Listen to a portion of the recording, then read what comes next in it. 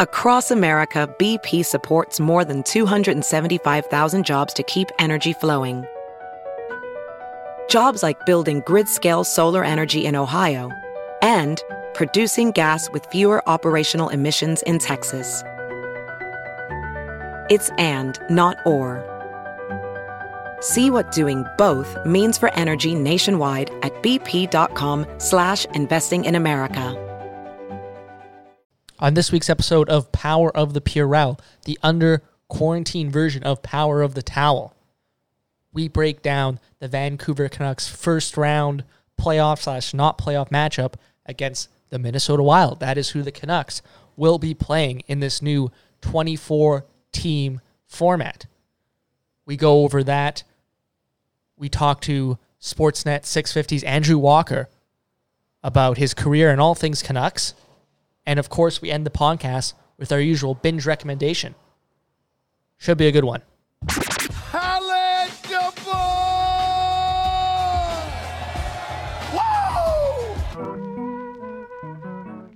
You'll be saying wow every time you use this towel. He's not a person at all. He's a towel. You're a towel. But in Vancouver, mainly it's all about towel power. Are you ready?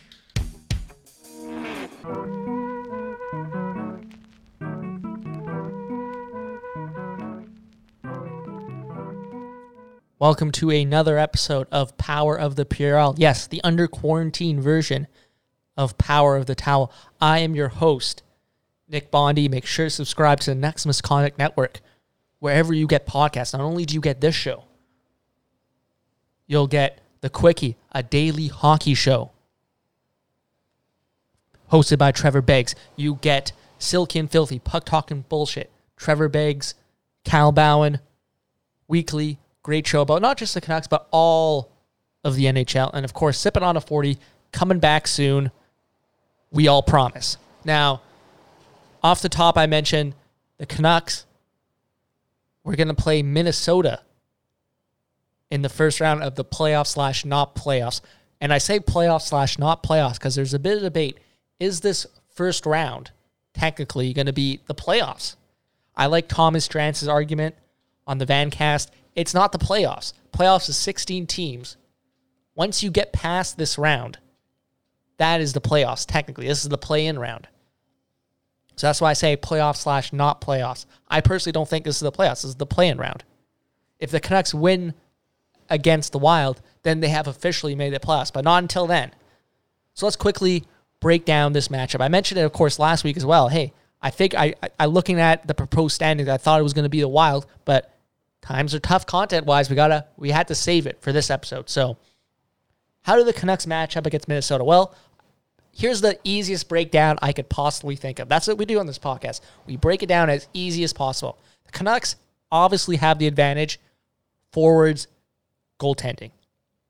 Stalock and Dubnyk have been kind of platooning starts this year for the Minnesota Wild. They haven't been that good. Jacob Markstrom's been good this year. So clear advantage in goaltending, and definitely forward depth. Canucks have the advantage. Elias Pettersson, Brock Besser, Bo Horvat, JT Miller, Tyler Toffoli. They have a solid top six.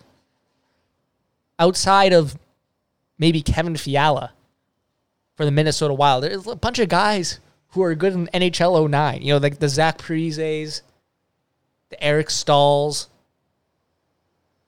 the Ryan Suters, all those guys. And I know Ryan Suter isn't a forward, but still. You see what I mean? The Minnesota Wild are an older team. A lot of guys, older guys on big contracts on the team. Even a guy like Matt Zuccarello who signed for some reason with the Minnesota Wild. However, before the pause of the season, Minnesota Wild were on a bit of a hot streak. They had won 8 of 11 before this pause. And of course, that 4-3 shootout win against the Canucks February 19th. As we're recording this, we should be approaching the Stanley Cup Finals. But hey, that's just the situation we're in. Can't do anything about it. But 3 months, has that hot streak kind of cooled off? Are they going to be that same team when they come back? That's a big question for not just Minnesota Wild, but a lot of teams.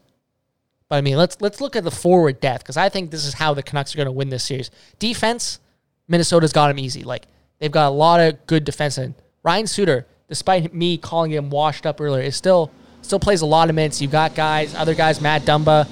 I just want to say one thing. I apologize today if there's stuff like that. They are doing construction right across the street from the Posted Up Studios, and there seems to be every few minutes a giant dump truck just ripping down the street. But anyways, yeah, Minnesota has the easy advantage on defense, but forward depth is how the Canucks are going to win this series. Come on, Bo Horvat versus Joel Eriksson. Give me Horvat every time. Brock Besser versus Zach Parise. Give me the flow. Younger, great shot. And Adam Gaudette versus Alex Galchenyuk. I know Alex Galchenyuk was a former lottery pick, but that was, 8 years ago? There's a reason he's been tossed around the NHL by 3 teams in the past 2 years. Give me Adam Gaudette every day. That is how the Canucks can win this series, is the forward depth. That is it. Look, there's a great article by David Quadrelli out there for Canucks Army pretty much saying that Travis Green is going to match Elias Pettersson up with that top Minnesota Wild line all day and see if he can win that matchup. So it's up to those other lines, the Horvats, the Gaudettes, the second lines. You put Horvat and Besser on a second line, they'll tear up. They'll tear up the Minnesota forwards second line. Joel Eriksson Ek, come on. Give me Horvat any day of the week over Joel Eriksson Ek. As currently constructed in this playoff format, I think the Canucks pull off the gentleman's sweep. Yes, the gentleman's sweep. 4-1. Actually, no. Sorry, what am I talking about? It's a 5-game. So I guess the gentleman's sweep would be 3-1. Yeah, we'll say 3-1 series victory against the Minnesota Wild in Edmonton, Las Vegas, wherever they're putting up this hub. But I think the Canucks can beat the Minnesota Wild. Now, I think if they win this series, they play the Edmonton Oilers. That might be a bit tougher. But Canucks fans, I think they can beat the Minnesota Wild in the 5-game series. I'm pretty confident in that. And as promised, our guest this week is none other than Andrew Walker of Sportsnet 650. Just a minute! Don't hang up! Yellow. You'll have to speak up. I'm wearing a towel. All right, so we now welcome on Power of the Purell, the under quarantine version of Power of the Towel. It is Andrew Walker of Sportsnet 650. He hosts the program every day with Sadiar Shah, 4 to 7 p.m. Andrew, how's it going, man? Good, man. Thanks, Nick, for having me on. What's going on? Not much. I'm just trying to get through it. It feels like I'm in the like Groundhog Day. Like every day is kind of just blending together at this point, especially when you don't really have to work. You just kind of chill at home all day. Yeah, I mean, tell me about it. It's been a couple of months now. So, yeah, hopefully not too much longer. But yeah, no, but it's good that you have the podcast to keep yourself sane. Yeah, this has been the one thing I can at least do throughout this whole thing. Now, as coming on my show, I consider you a friend of the show now, and I will defend you online whenever possible. But you have a bit of a reputation right now as a Toronto guy.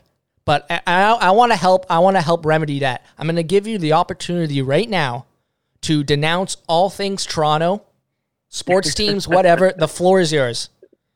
Oh man. Well, I mean, listen, I'm not a fan, so I don't denounce or promote anybody. I think that's all overblown. I think it's a little overrated. I've been in Vancouver for 3 years now.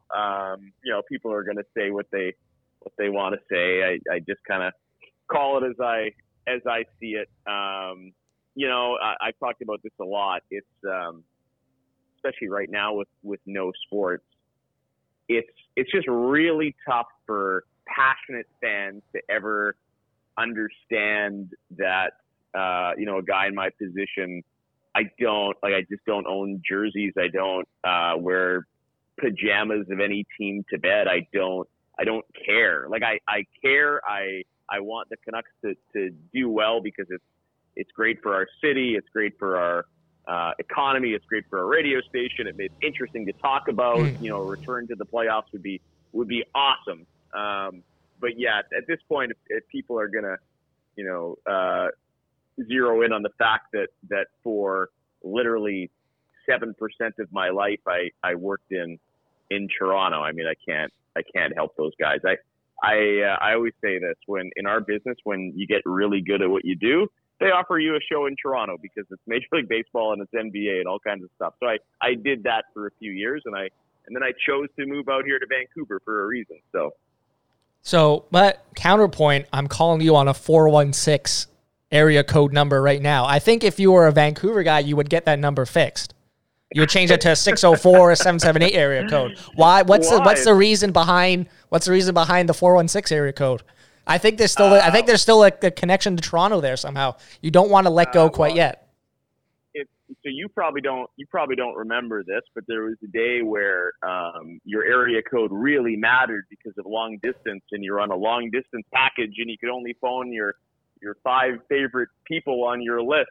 And it's 2020, so it doesn't matter anymore. So I didn't want to go through the hassle of changing a number. My number is my number. Also, Toronto is famous because it's the 6, because of the 416. Apparently, now I don't know this, but apparently 416 number is really hard to come by. It's like retro, it's a throwback. So people would be like, wow, how did you get a 416? I have it because work gave it to me. Okay. Anyway. Okay, so you've kept it for the clout.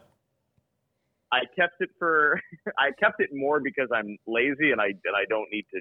I'm not going to go about getting a new number and then I have to give everyone a new number. They have my number. It's fine. Now you have my number. Yeah, exactly. But I'm just saying, like, people are going to look for stuff like that. And you say you're not a Toronto guy, you have a 416 area code. The people are going to find little reasons to nitpick you. Nick, why are you having me on? You're grilling me, man. You're going to grill me with my phone number? Is this what's going on? Yeah, that's exactly why I had you on. I just wanted to get a good gotcha question in right off the bat. Well, I do have a 416 area code. That is accurate. Yep. Don't worry, I will not dox your number and I will not tweet it out or anything like that. It's safe with me. Okay, let's get into a bit. I know. Let's get into a bit more Canucks talk now. The big story recently has been Judd Brackett. Now, I know Sat's done some great reporting on this recently on your show. What's the latest, in your opinion, with the Judd Brackett situation? It sounds like, from Sat's reporting and everyone else's reporting, they're going to split up however long that takes whenever their contract's officially up, because who knows with this pandemic when the contract's officially up. But in your sense, like, how did it get to this point, and where do the Canucks go from here with Judd Brackett?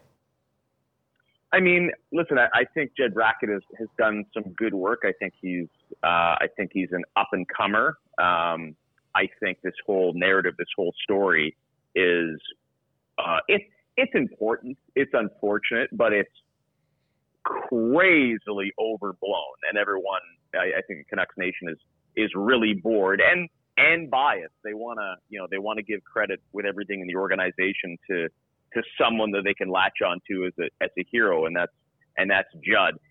At the end of the day, all of this it's unfair to everybody, and this is kind of what Elliot Friedman had mentioned on our show. Mm-hmm. The Canucks look bad because everyone is piling on, but also Judd Brackett looks bad in all of this, and it's not his fault.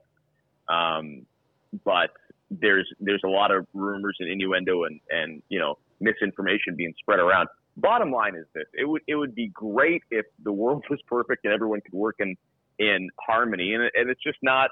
It's just not how it is. This is a normal thing. Organizations, move on from various staff all the time. I challenge the fan base a little bit on our show, and I'll do the same to you, Nick. How many head scouts around the NHL can you name? You can name the one for your favorite team, and not one more for any of the other 30 teams. What about Montreal? Trevor Timmins, is he a head scout? Okay, there you go. All right. Well, all right. Well, you got one, which is one more than almost everybody. The point is this. It's unfortunate, but it's not cataclysmic. People want to have it out for Jim Benning. It's unfortunate, but it's really no big deal. Judd Brackett's going to move on. He's not going to, be the next GM of Team Canada next year.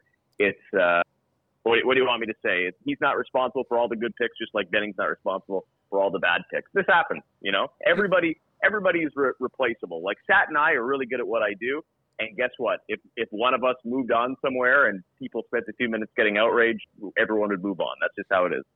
But, okay, so I'll agree with you on the point that I think it's a bit more overblown than it would be because of, the situation we're in, and there's not really much to talk about. Everything's kind of in limbo. But I think it's still like a story that people should discuss. I had Stan on my show like in January and we discussed it. I had Patrick Johnson on my show in February and we discussed it. So I think it's a story. I mean, you can definitely argue, like you said, has it been overblown because of the situation we're in? Yeah, you can easily make that point. But I think it's still a story that should be discussed. That, hey, let's consider that the Canucks' big success in the Jim Benning regime has been amateur scouting, and one of their most important guys in that respect is leaving.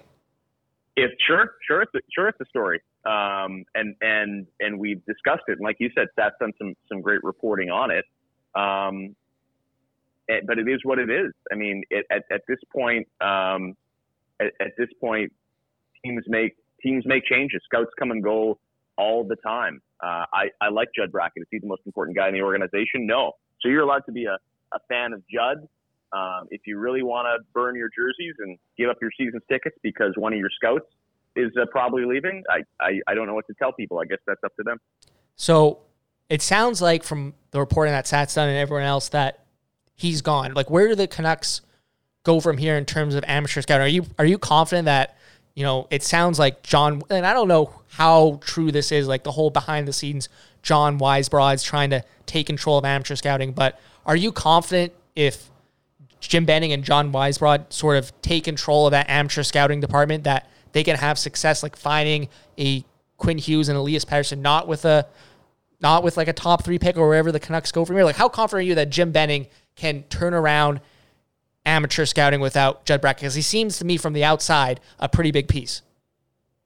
I'm pretty confident. I know people like to poke fun at Jim Benning and John Weisbrod, and I don't think they're the greatest hockey guys in the world, nor do I think they're idiots like people try to make them out to be. Weisbrod's a pretty polarizing guy, but it's time for people to stop pretending like everything's going to fall apart at the seams just because one guy in a cast of many in a front office is going somewhere else. I'm not the biggest fan of John Weisbrod, I'll admit, but he's not a moron, and neither is Jim Benning. They'll be just fine. So, speaking of Jim Benning, Harman Dial of The Athletic wrote, it's been 6 years, if you can believe it, since Jim Benning's been hired as a general manager of the Vancouver Canucks, and he gave Jim Benning in his piece in The Athletic a C+. First of all, think back to when you were a student, would you be happy with a C+ grade? Is C+ a mediocre grade in your opinion? Yeah. I don't know. I grades are a lazy way of evaluating people. I look at Jim Benning, and has he made mistakes? Sure, absolutely. Everybody does, and he's certainly made some, especially in the early part of his tenure. But that's the risk sometimes you take when you put someone new in a position that's never done it before, right? This is an organization that believed in Jim Benning and trusted him, and you're not going to come in and just be unbelievable right away. Hey, sometimes you are. Maybe, those are hockey savants. I think it's the same in any profession, right? Like, Sat will tell you, I'll tell you, the first time that, they slapped my name on a show and said, here you go, mistakes were made. How I evaluate it is not, letter grades, but are you learning from your mistakes? Are you adapting? Are you getting better? Are you, do you surround yourself with good people collaboratively? And do you improve? And Jim Benning started out as a house on fire, not in the good way. And I do think this front office has gotten progressively better as time has gone on. You can always, like the best GMs in history, if you really want to make some big bracket with all their mistakes, you're able to do it. But I think lately, Benning has done some good work. And that includes, and it's really easy to say, hey, you can't give him all the credit. There's lots of other guys that play. Well, it's the same thing with drafting and Judd Brackett, et cetera. I love the JT Miller trade. I think it's brilliant. You can argue about credit all you want, but they got Quinn Hughes and they took Elias Pettersson, and they have those guys in the fold. Adam Gaudette was a nice pick. They made the trade for Tyler Toffoli, which I mean, hey, who knows what happens going forward? But I like the move. I thought it showed balls. Fans seem to like it. I think Jim Benning, if you say one thing, he's adapted. He's learned from his mistakes. I don't think he's necessarily stuck in the mud like an old hockey guy. So as long as you're showing continual and improvement, I'm okay with it. I don't think he's the best GM in the world. I don't think he's the worst. I think he's somewhere in the middle, and I think judgment is coming soon. Right? This is a team now that I'm not going to judge it based on whether they make this fake playoffs or beat Minnesota in this series, if that's going to be a thing. But after that, that's it. Like now you're being judged on winning. Now you're being judged on making the postseason. So I think right now Jim Benning's getting a passing grade. I think he's right in the middle, and we have yet to judge. If that makes sense. Yeah, no, it does make sense. And just speaking from my personal experience, when I was going to SFU Business School or trying to get in, I was a master of getting C+ grades. So I think I know a few things about the C+ grade. And how I ended up getting C+ grades is I would be failing after the midterm, and then I would cram my ass off, get a B, and end up with a C+. And I think that's somewhat a parallel to Jim Benning's tenure. Up until the Elias Pettersson draft, that draft pick, was he failing? Yeah, probably. Like the whole, retooling on the fly, trying to fill the age gap was not working in the slightest. And then, like you said, he makes, the Quinn Hughes pick. He manages to pick up Tyler Toffoli, Tanner Pearson, JT Miller. So since that Elias Pettersson pick, it's been a lot better. But the first sort of half of his tenure still makes it a C+ grade.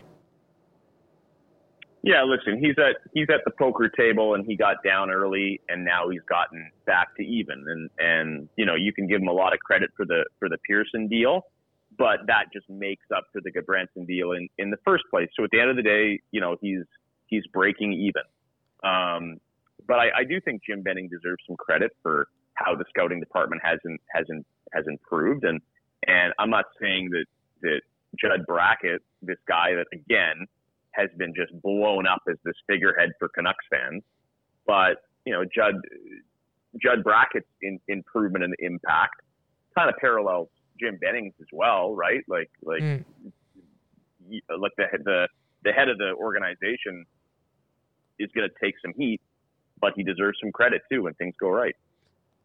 Absolutely. And you mentioned the Minnesota Wild a bit earlier. That's who the Canucks would be playing in this. First of all, do you consider this play-in round the playoffs, or do you have to win that first round to make the playoffs?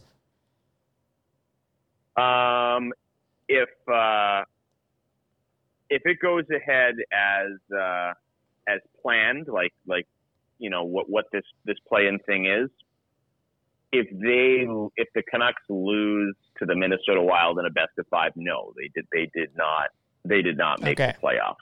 But I'm also not going to judge any team by what they do in this fake playoffs. I'm not a big fan. So are you one of these people who thinks that this cup is a giant asterisk next to it? Because we've got a few hashtags for the Next Misconduct Network that I want to get your thoughts on, because you are a bit of you like to play the heel, I feel, a bit like on radio. So here are a few hashtags we've got for you. All right, let me know what you think of these. Embrace the hate or the Fugazi Cup? Which one do you like better? Embrace the fake. Fugazi Cup. What's fill me in on Fugazi again? Fugazi is like fake. It's a Fugazi.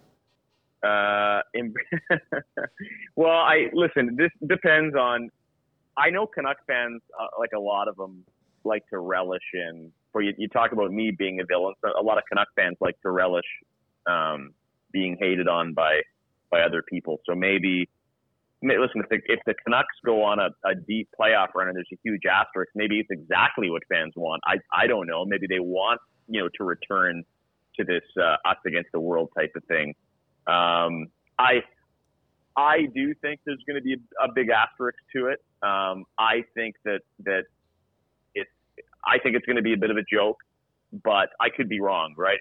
I think it depends on two things: what the game looks like The integrity of the game how long is it going to take for it to actually resemble the Stanley Cup playoffs? And B, are we going to see a true champion?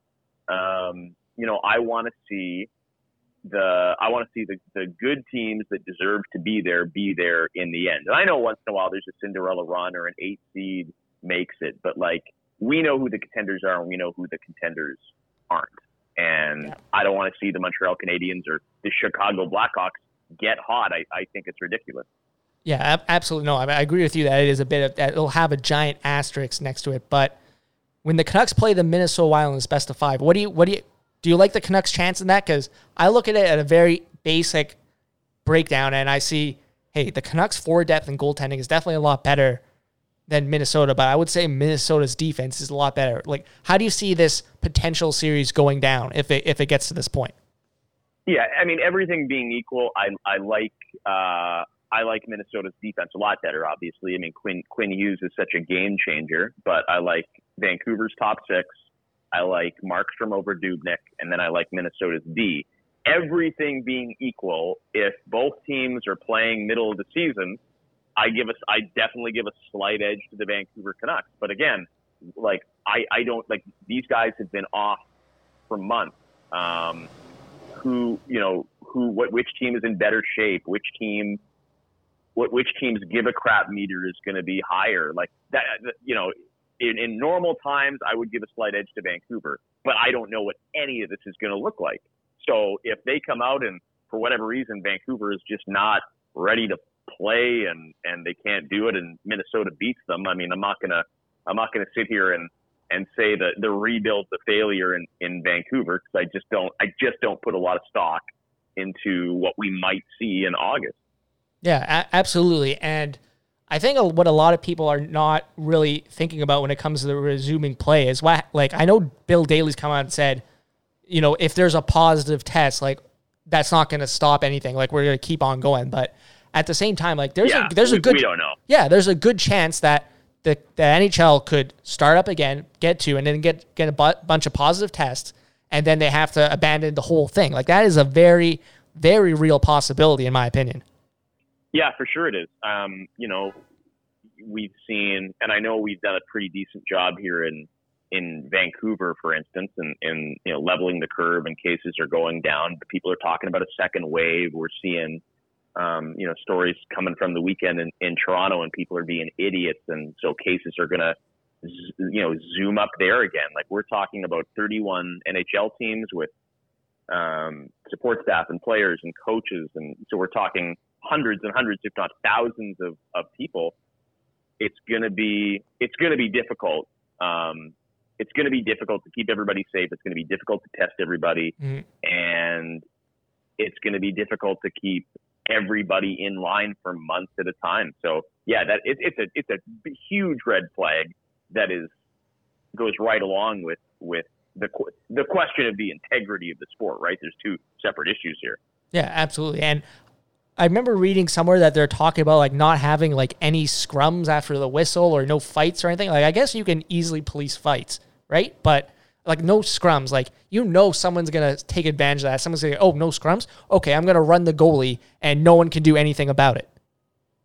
Yeah, I mean, I don't know if it'll happen exactly like that, but it's another thing that I don't know, man. I just feel it's going to be like summer shinny. Right, I feel like it's going to be, we're awarding the Stanley Cup like it's the BioSteel Cup, or NHLers playing in Kelowna every year. Yeah, well, when there's no crowd, that takes a lot of the energy out of the playoffs. We've never experienced anything like this, and I can bet you that no crowd in the Stanley Cup playoff game is going to feel very, very weird.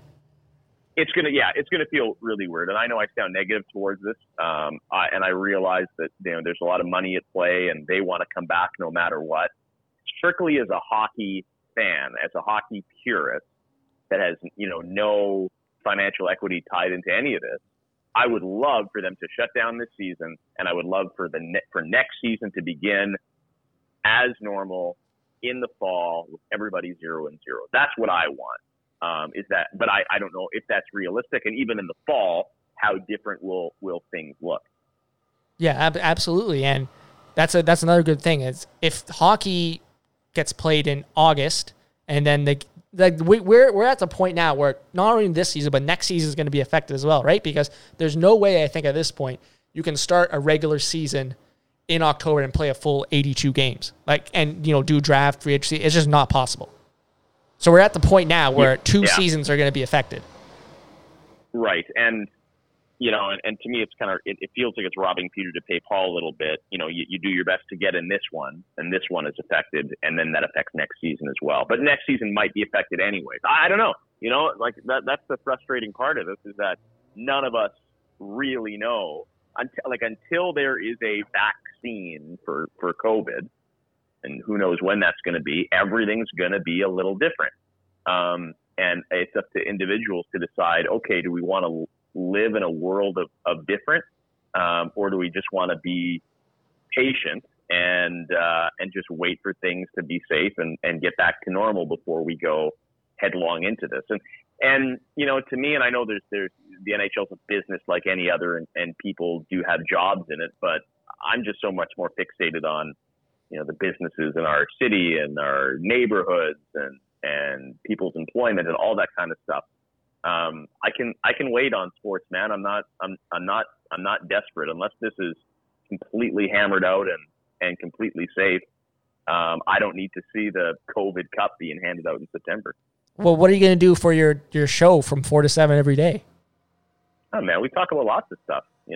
We've been doing this for 2 months. I've actually never enjoyed the show more. I love talking about hockey. We still do. We have good guests, but we have fun, man. We can talk. It's basically a podcast now. We have a lot of laughs. We do a mailbag. We talk a lot of hypothetical stuff. We're always coming up with new creative ideas.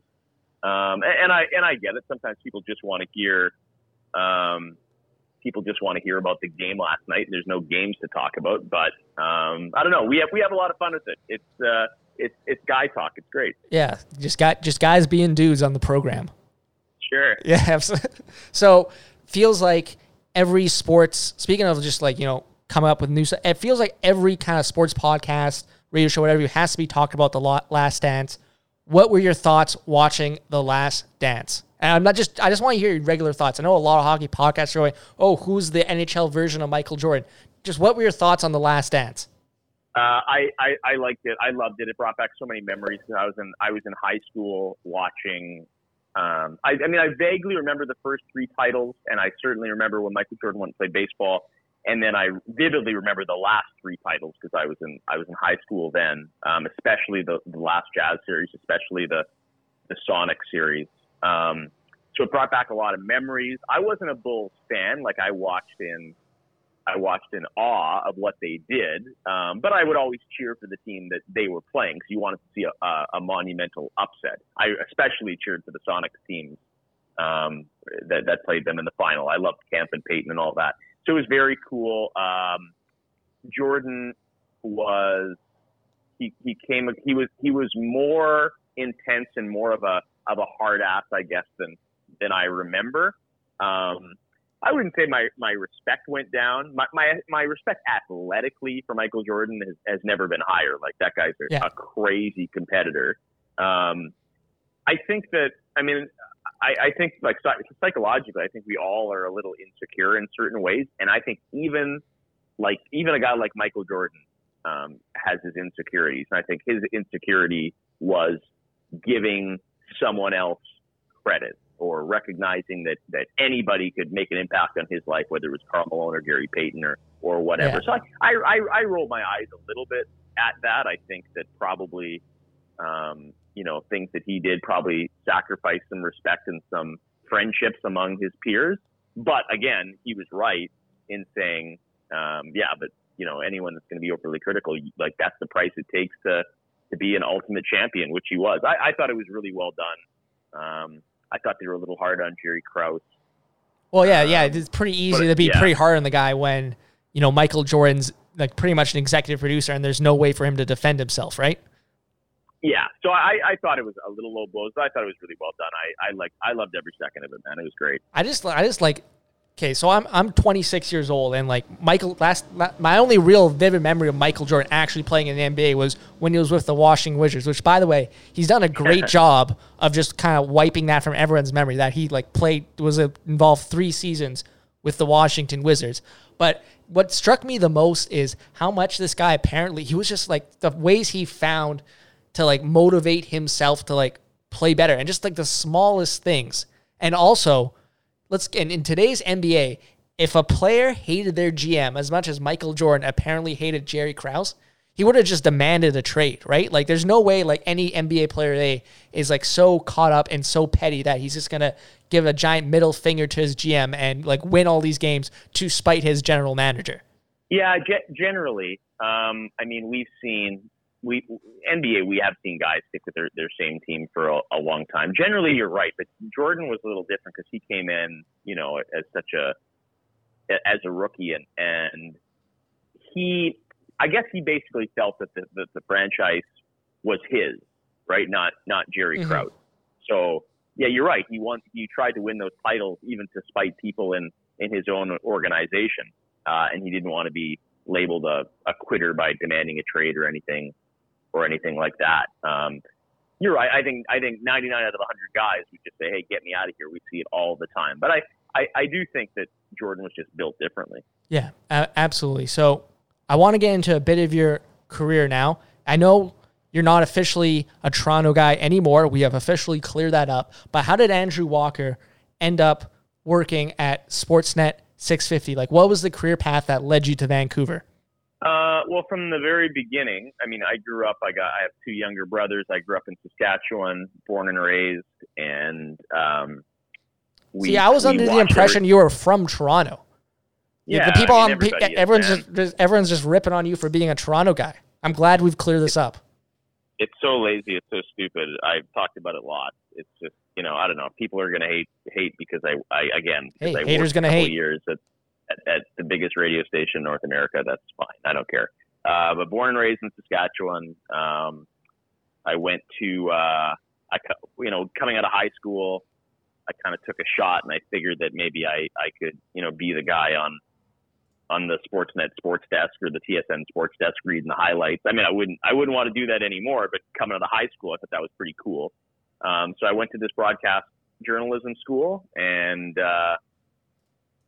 from there I got my first ever job. I was 19 years old in a little town called North Battleford, Saskatchewan, I guess, or a small city. And I was doing news reporting and reporting on the Saskatchewan Junior Hockey League a little bit. That was in probably about 2003. And from there, I moved to Red Deer a couple of years later. And that's when I finally got to crack into sports full time. And I ended up being kind of the sports guy at a couple of radio stations. And we did the Red Deer Rebels broadcast in the WHL. So I worked and that's when, Dion Phaneuf was there, and Colin Fraser and Cam Ward had just gone to the pros, and a young Brandon Sutter was there, and, you know, that was Martin Hansel. That was kind of the guys that were there back in the day.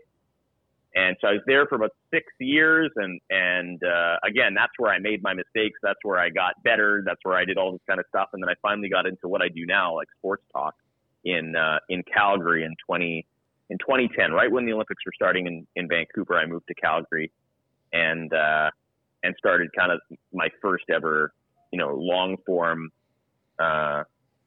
sports talk show that wasn't like, you know, sports updates or something like that. And I did that for a few years in Calgary, and then actually how the story goes, it was interesting. So it's 2013, and I got approached by 1040 here in Vancouver, and they wanted me to come out and do the show with Bro Jake when they went down that avenue.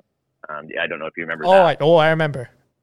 Yeah, so I flew out a couple of times here to Vancouver, and I met with the 1040 guys and some of their staff and their managers and everything like that, and yeah, so I was gonna move to Vancouver 7 years ago and do the show with Bro Jake, and they offered me a contract, and I was going to accept it. And then when I was sitting at home in Calgary, kind of mulling it over, I got a call from Sportsnet in Toronto, and they said, don't go there, stay within the company and come to Toronto and work here. And so I accepted. I went to Toronto, and that was the shot, right? I mean, that's where the Raptors are. That's where the Blue Jays are. That's, the Fan 590 is legendary. So I did. So I went to Toronto and I worked on a bunch of different shows there. I had my own show up until 2017 and covered the Blue Jays and the playoffs and all kinds of stuff like that. And then if you remember in 2017, that's when Sportsnet decided there was an opening to get in there and buy the Canucks rights. And so they did. And they bought the frequency Sportsnet 650 and they signed the deal with the Canucks and kind of scooped 1040 on it. And so they were going to start up this radio station really quickly. And Craig McEwen was the boss here. And he, for whatever reason, he liked me. He targeted me. He knew I was from the West, and he kind of wanted to start the radio station with me. And so we discussed it, and I love my time in Toronto, but I love the West. I have friends here, I have family here, and I thought it'd be a cool challenge. So I got offered a contract to start here, and I accepted. So I moved out here in 2017, and that's where I've been. That's where I've been ever since. So yeah, I think in this industry, you just got to be willing to move and use leverage and, take contracts where you can get them and try to improve and look for new challenges. And so, that's where I am right now. And this will be the third year at Sportsnet 650. And we have yet to see the Canucks in the playoffs. And, hopefully that was going to happen this year, but then this all hit. Yeah. Well, now you get the Fugazi fake playoffs. So I guess that's a bit of a consolation prize. Yeah, I mean, listen, the one good thing about this all, like I separate professionally with myself as a fan, because as a fan, I'm more of a purist. I care about the Stanley Cup. You're a big J journalist. You let me guess, you cheer for the storylines. No, I don't even mean that. I just mean a purist in the sense of if I was I care about the Stanley Cup. I love that it's the hardest trophy to win. I'm very protective of our game, things like that. And to me, if I was a fan of a certain team, I wouldn't want, if I'm a Canucks fan, I would feel uncomfortable if the playoffs didn't resemble the playoffs and then the Canucks won the cup. Oh, I would not have a problem at all. I've long said on this show that it's only a asterisk fake COVID cup unless the Vancouver Canucks win it, and then it's a legitimate cup. I'm talking my shit if the Canucks win this COVID cup. Well, yeah, okay, but you're just admitting to being hypocritical on that. I just think it's, I don't know. Who knows? I could be wrong. Maybe the playoffs start and they look great and they remind us of the normal playoffs and everyone's okay with it. That would be great. And so as a fan, I don't want to see it. Professionally, the one thing I know is that everyone's going to be very excited for it to come back, and it's going to be on TV, and because no one's going to go to the games, obviously, so everybody's going to be watching, and we're going to talk about it. So professionally, great, bring it on. As a fan, if I was a mailman and not a sports radio host, I don't want to see hockey this summer, not at all. Start again in the fall. Interesting, yeah, interesting. So let's go over a few of your career highlights from your time in Vancouver. First off, what are you doing with all this free time now that you're not watching every single NHL hockey game out there? Oh man, killing time when I can. I'm glad that summer's approaching, so I can at least barbecue and hang out in the patio and stuff like that. But I've watched a lot of Netflix and Crave and Amazon, and in fact, I'm kind of running out of stuff to watch, to be quite honest. Okay, what have you been binging recently? The most recent, I hammered through Jack Ryan on Amazon. Oh, okay. That was all right. But I've watched pretty much everything. Last night I watched The Arrival from 1994 with Charlie Sheen, and it was so crappy. But I've watched all the movies, so now I'm watching old crappy ones. But I try to go for runs as much as I can. I'm getting, longer and longer. So on Saturday, I ran over all the way to North Van. It was a 17K run, so that was cool. I'm trying to see more of the city that way. otherwise, yeah, that's about it, man. I'm trying. I'm going a little out of my mind. I'm a little bored, but at the same time, I'm pretty lucky. I still get to work, from home and stuff like that, and so I'm trying to, count my blessings, if you will. But I'm catching up with friends. I'm glad that restrictions are being eased a little bit, so you can kind of sit in the park and have some beers with whomever. But watching a lot of Netflix and going for runs and just chilling out as much as I can. I've been rewatching The Sopranos. That's been my big binge. Oh yeah, that's 80 some episodes. I know Riccio is doing the same. Oh, nice. Yeah. Hey, I forgot how bad some of these I love The Sopranos. It's probably my favorite television series ever. But you can tell later in the series, there's some storylines where they just kind of shoehorn them in because someone at HBO said, "Hey, we need 6 more episodes this season." Yeah, I know. It's tough. Those early shows that are so good, it's sometimes dangerous to rewatch them a little bit. It's the same rewatching old games, right? Like especially in the early part of the century. I remember this game, and then you watch it and you're like, oh boy, that's not as good as I thought, or that player wasn't as good as I thought. Because when you're younger and you watch anything, you just appreciate it more, I think, right? Mm-hmm, absolutely. So here's another question from your time at Sportsnet 650, your time here in Vancouver. Have you figured out what our relationship with corn is yet? Have you been able to crack that puzzle yet? Man, I just throw some random thoughts on Twitter sometimes, and I don't know, people run with it, and especially when Botch was around, he would really take stuff and run with it, and I don't take things personally, right? So I don't, yeah, I literally, and that was almost, I remember that it was almost like a test. I threw a random thought just to see how people would react, and all of a sudden people you hate the corn industry. It was so stupid. It's so stupid. But you know what? All that stuff is. Now that I know you're from Saskatchewan, what's your beef with corn? That's a big industry, out in the prairies, right? Corn. I don't even remember what it was about, man. I don't have any beef with corn. I don't have any beef with anything. There are very few things that I really, or people that I really dislike on this planet. So honestly, yeah. Just reading it right now, it sounds like the beginning of a bad stand-up bit. What is our relationship with corn? Yeah, don't really make it at home. Yeah, that's a lot of. I was probably a few beers in watching the game. That's a lot of what I do is the beginning of a bad stand-up. Basically, you hit the nail on the head. And one other thing I want to ask you about is the time Keith Olbermann tweeted at you. Now, in your credit, you tweeted out you took the L, which a lot of people in that situation would try and double down and try and hey, no, I'm not wrong. You graciously took the L, which takes a lot, but I'll defend you on one thing.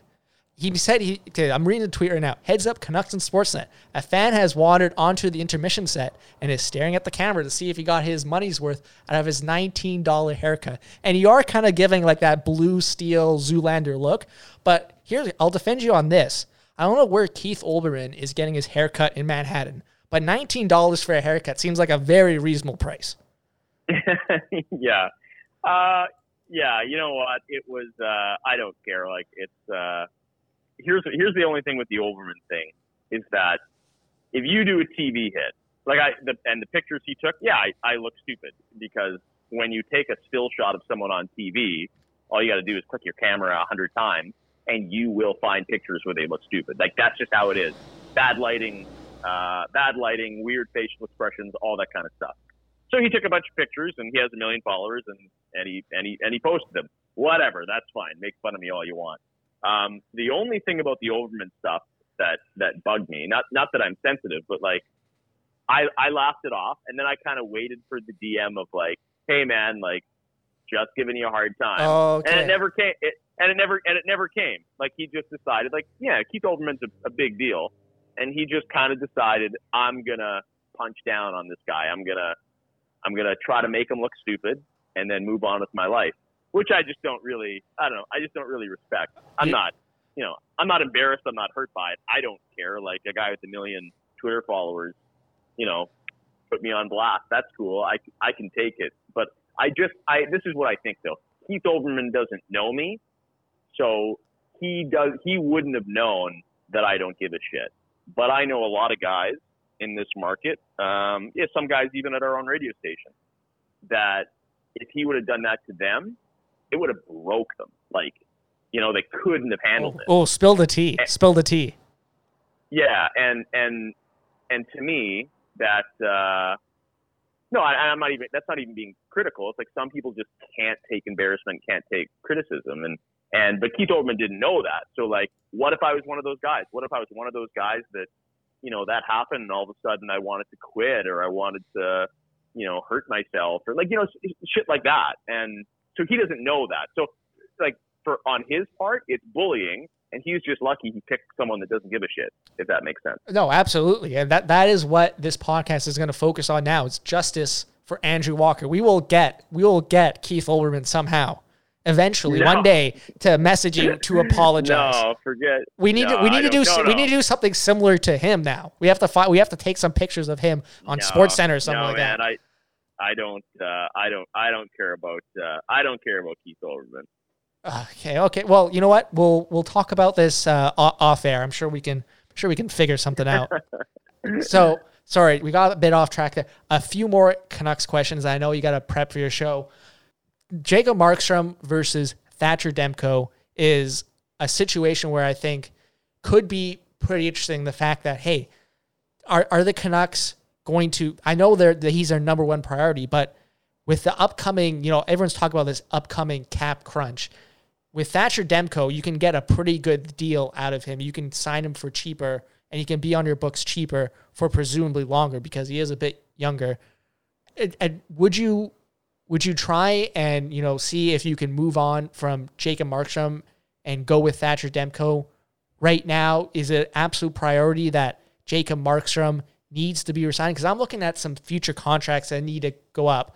You know, Elias Pettersson, Quinn Hughes, and I think, are the Canucks in a position where they have the luxury to spend this much money on a goalie? Because his salary is going to be at least $5 million a year against the cap. So are the Canucks in a position in the future where they can spend $5+ million on a goalie? And we've seen like how bad these goalie contracts past 30 can look. Like Sergei Bobrovsky's already, his contract's already like 9 more years and it's already looking terrible. Yeah, listen, I don't have a direct answer, because, I would re-sign Jacob Markstrom and I would continue to have Thatcher Demko as the backup goalie because he's young and unproven and maybe Thatcher Demko will be a star one day and maybe he'll just be one of those goalies that bounces around. Jacob Markstrom is a true number one NHL starter and this team would be screwed without him. He's your guy. And it's just, I know it's really popular for fans they just love anybody that's young because they see the potential, they see the ceiling. I get it. In a cap world, it would be wonderful to let Jacob Markstrom walk, give $1.5 million to Thatcher Demko, and then all of a sudden Demko explodes and he's your starting goalie and you're not paying him any money. That would be great. But is Demko any good? Like, it's a huge gamble to take. Yeah, it absolutely is a huge. And if it goes south, it goes south, then your lack of goaltending undermines your entire team. So it's not a risk that I'm willing to make. I do everything I can to get Jacob Markstrom signed. Like, I'm not giving him 7 years and $7 million, but I want Jacob Markstrom to be my starting goaltender for the next 3 to 4 years. Absolutely. Yeah, if there was no absolute like salary cap restrictions right now with the Vancouver Canucks, I'd sign him as well. But I'm just looking towards, they still have guys like Louis Eriksson, Brand Sutter on the books. They have to re-sign Elias Pettersson and Quinn Hughes. I'm getting anxious. Like, I would love Jacob Markstrom as well, but I don't know if you can necessarily commit resources to a goalie. And like we've seen, like goalies to me are almost like running backs, where running backs are becoming in the NFL, right? It's a very almost disposable position. You don't want to tie up that much money into a goalie. Yeah, but it's not. The difference is it's not disposable. We can argue about the importance of a running back. You can't argue about the importance of a goalie. We can talk about how much do you want to pay a goalie? Absolutely. But without a goalie, you are screwed. Without a running back, you're not screwed. Okay. I think you're starting to calm my nerves a bit on this Jacob Markstrom, Thatcher Demko, because I'm just looking at the future salary cap and I'm getting anxious. Like if a big Jacob Markstrom deal prevents us from getting, pieces around Elias Pettersson, Quinn Hughes, I'm going to be worried. I'm just going to say it. Sure, but you got to listen. Jacob Markstrom exploded into a top-tier NHL goaltender. That's not a bad thing. That's a good thing. Absolutely. You've calmed my nerves. Thank you. Thank you very much. So you mentioned prospects and as I've gotten older, I've kind of become more disinterested in prospects because, like you said, it's almost like the blank slate theory. That you can go wild with these projections and project anything you want, and they can be anything. That's why I wasn't too bothered when they traded a guy like Tyler Madden for Tyler Toffoli, right? Like if you can get a sure thing like Tyler Toffoli just by giving up a guy like Tyler Madden who may or may not become someone like Tyler Toffoli, why not make that trade? And what I'm trying to get at is, I know your thoughts on Olli Juolevi. I'm not a big fan either, but what do you see Olli Juolevi's future with the Vancouver Canucks? I don't think he's going to be anything more personally than a bottom pairing defenseman. I'm just not very high on the guy at this point. No, if Olli Juolevi ends up playing bottom pairing minutes for the Vancouver Canucks, it's a huge win. Huge win. Olli Juolevi is just right now, he's the forgotten guy. He's a middling, forget where he was drafted. He's a middling prospect that can't stay healthy. And the NHL, this is the one mistake that fans make with guys like Juolevi and Triampkin and, Jonathan Dahlen and you go down the list. People don't realize how hard the NHL is. It is the best league in the world, and you can't just, give him a chance and he'll be able to play. It is so hard to be good, and guys fail all the time. So yeah, to me, Olli Juolevi is out of sight, out of mind. If he plays any games for you at this point, it's a huge win. He's never going to live up to where you took him in the draft. This is a guy that's been passed on the depth chart. So, and he has no trade value. Olli Juolevi to me is just irrelevant right now. He's a depth piece that has to get healthy. Yeah, and Olli Juolevi to me seems like that prospect, and we see it all the time, and not just hockey, but all throughout sports. That prospect, that young player who just can't stay healthy for whatever reason, and their body fails them. And it's not necessarily all Olli Juolevi's fault. He just seems to be one of those prospects who can't stay healthy. And when you get injured a lot, especially through these crucial development years, that's a big issue. Sometimes as a professional athlete, your best ability is being able to stay healthy and being able to be counted on from the coaching staff. If a coach knows you're healthy and you're ready to play however many minutes every game, that can be huge for your career. And Olli Juolevi, as of now, doesn't seem like he has health on his side. Yeah, for sure. I mean, listen, it's not his fault that he gets injured. It's not Brock Besser's fault he's been injured every year. It's nobody's fault. It happens, but it's a reality. You can't be blind to it. When a guy is consistently hurt, like Joffrey Lupul was, like Sammy Salo was, it takes away from his value. That's just how it is. And when you get hurt, it's really hard to come back stronger, right? You always lose something every time you're on the injured list. Yeah, absolutely. So we've been at this a while. I've just got one more question for you. You have a bit of a reputation in this market, and I appreciate it, of someone who likes to play the heel. Now, I'm trying to, start this podcast. I'm trying to get a name out there. Give me some tips on playing the heel. Oh, man. Well, the thing is, I didn't necessarily choose to be the heel. You found your way into being a heel, and you've done a very good job, in my opinion. I was very I chose to move here. I love this city. I chose to move to Vancouver. I moved my life across the country to work here and to cover the Canucks and to be on the airwaves, right? So that was a choice that I made. And off the bat, and I think part of it was the Botchford stuff. Part of it was a couple of assholes that dug into my Twitter and wrote articles about it. People just, I don't know. I didn't choose to be the villain. People just appointed me that. And whatever, I just ran with it a little bit. Our station is filled with a lot of super nice guys, and you can't have everyone being super nice all the time. So yeah, I just I'm a nice guy in reality. I have the time of day for everyone. I like to think I'm kind and generous and all that kind of stuff. I can be a little bit surly on social media because a lot of people are idiots on there, and I don't really have time for it. But yeah, the whole villain thing, man, it's just I didn't make it up. Everyone else did, and that that's fine, I guess. But if you want to play the heel, I don't know. I generally don't say stuff I don't believe in. I guess I'm just if you want to play the heel, here's what you do. You have to eliminate being a fan. And that's just kind of what I've done, right? Like when you're a fan, when you're young, when you love your team, when you believe the colors, when you own the jerseys and you own the pajamas, you're always going to stand for your guys. You're always going to defend your guys. And I just sorry, are you calling me a pajama boy right now? No, I'm saying, okay. I'm saying that's what fans are, and that's fine. Like if I say, hey, I think that Max Domi's a bad player, like. What's going to happen? Every Montreal Canadiens fan is just going to lose their shit on Twitter. That's how fans work. It doesn't matter if you're right or not. So if you want to play the heel, you just got to let go of the fan stuff a little bit and just call it like you see it. Like listen, I'm not trying to hate on everything Canucks when I say I think Brock Besser's overrated. I think Brock Besser's overrated. He's hurt a lot. I don't think he's like this. I don't think he's on the same level as Elias Pettersson and Quinn Hughes. I think he's a complimentary piece. Yeah. You think he's tradable? Yeah, sure. Right? Like, I think he's just okay.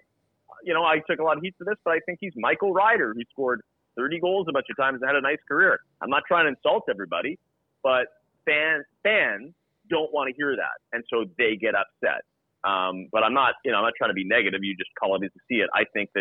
I don't think Nikita Triamkin can play. I don't think Olli Juolevi can play. It's not being negative. It's just, I refuse to sit here and dream about the possibilities when reality is right there. So I think that fans don't like to hear realism. They want to hear fantasy, right? And so if you want to be more of a heel, you just gotta lose the fandom and give people the reality of the situation. Plus, also, so what you're saying is I need to move out to Toronto for a bit and then come back, and then I'll automatically be the heel.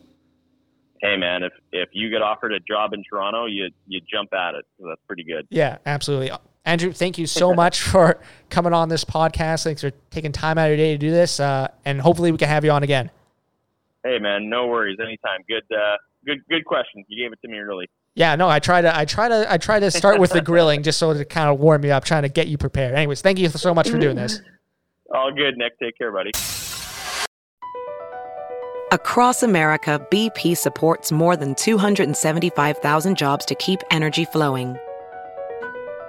Jobs like building grid-scale solar energy in Ohio and producing gas with fewer operational emissions in Texas. It's and, not or. See what doing both means for energy nationwide at bp.com/investing in America. All right. Thank you to Andrew Walker of Sportsnet 650 for hopping on the podcast. He is officially now not a Toronto guy. Stop tweeting at him. He's not a Toronto guy. We've officially taken care of that. Now, my binge recommendation this week.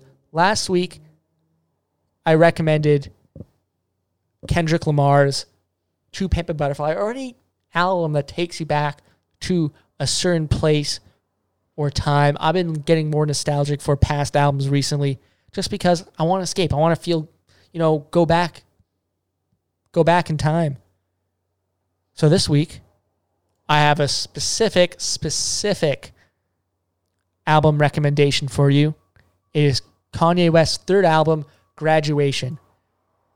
Now, in terms of all-time Kanye West albums, I think you have to rank My Beautiful Dark Twisted Fantasy as number one. If you say anything else, you're trying to troll. You're trying to get a reaction of someone. I've always said 808s is his second best one. Graduation, I would argue, is his third best album. And what I love about it is It combines, in my opinion, some of the best elements of his two first albums in The College Dropout and Late Registration. You still get those sped up samples in Graduation that you had in The College Dropout. You still get that orchestral stuff from Late Registration you get in Graduation, but you also get more synth, more electronic sampling. Let's be real. The first time you heard of Daft Punk was probably because of Stronger. That's the first time I heard of Daft Punk. I was 13 years old when the song came out. It's an absolutely great album if you go back and take a listen to it. I would say Drunken Hot Girls, pretty bad song. Other than that, it's full of great songs. Stronger's obviously a good one. Has my personal favorite ever Kanye West song, Can't Tell Me Nothing, on it. 6th track of the album. Has also solid songs like Good Life. Honestly, it's just an amazing album. And you want to talk about legacy. This one has a great legacy as well. It went up, if you remember this, it went head to head with 50 Cent's album. I can't remember what it's called. It's called Curtis. Yeah, it was the one after The Massacre, the one with Lollipop and everything. Huge deal at the time if you look back. And in terms of sales back in the day, yeah, it was based on record sales. Kanye West killed him. Generally considered the end of the gangster rap dominance in mainstream hip-hop. You want to talk about legacy? I said when I did 808s and Heartbreak that you don't get Drake and Kid Cudi, any super emo, emotional rappers at 808s. You may not get it with Graduation as well. This was an album that, hey, he's not talking about, selling drugs on this album at all. It's just generally good music. Super introspective songs like Everything I Am. Definitely influenced him for his next album, for sure. Fun fact, Kanye West went on tour with U2 right before his album, helped inspire his album. He wanted to create more anthematic, I don't even know if that's a word, anthematic songs to put out there. And I think he did it. As long as these songs have a very big, grandiose feeling. Another album that takes me back to a certain place. I know a lot of people say Late Registration is better. I've always been a fan of Graduation. Again, it combines the best parts, in my opinion, of his first two albums and adds a bit of electronic sampling in there. A lot of synth. Hey, think about how many rappers, producers out there use a lot of digital synth drum machines. That starts in part because of this album. Anyways, that is this week's episode of Power of the Purell, the under quarantine version of Power of the Towel. I'm your host, Nick Bondi. Make sure to subscribe. Yes, subscribe to the Nux Misconduct Network wherever you get podcasts. Spotify, Apple, wherever. We're everywhere. Not only get this show, you'll get the Quickie Daily Hockey Show, Silky and Filthy Puck Talking Bullshit with Cal Bowen and Trevor Beggs, and Sippin' on a 40 coming back in short order. Once again, I am your host, Nick Bondi, for the Nux Misconduct Network.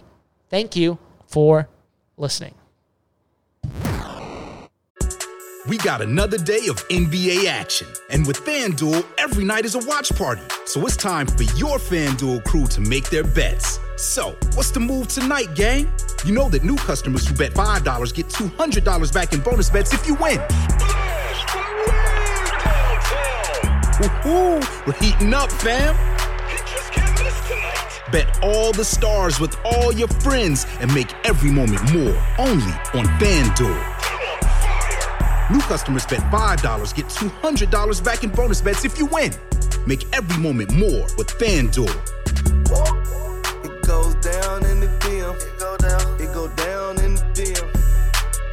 21 plus and present in Virginia. First online real money wager only. $10 first deposit required. Bonus issued is non-withdrawable bonus vest that expires 7 days after receipt. See full terms at FanDuel.com/sportsbook. Gambling problem? Call 1-800-GAMBLER.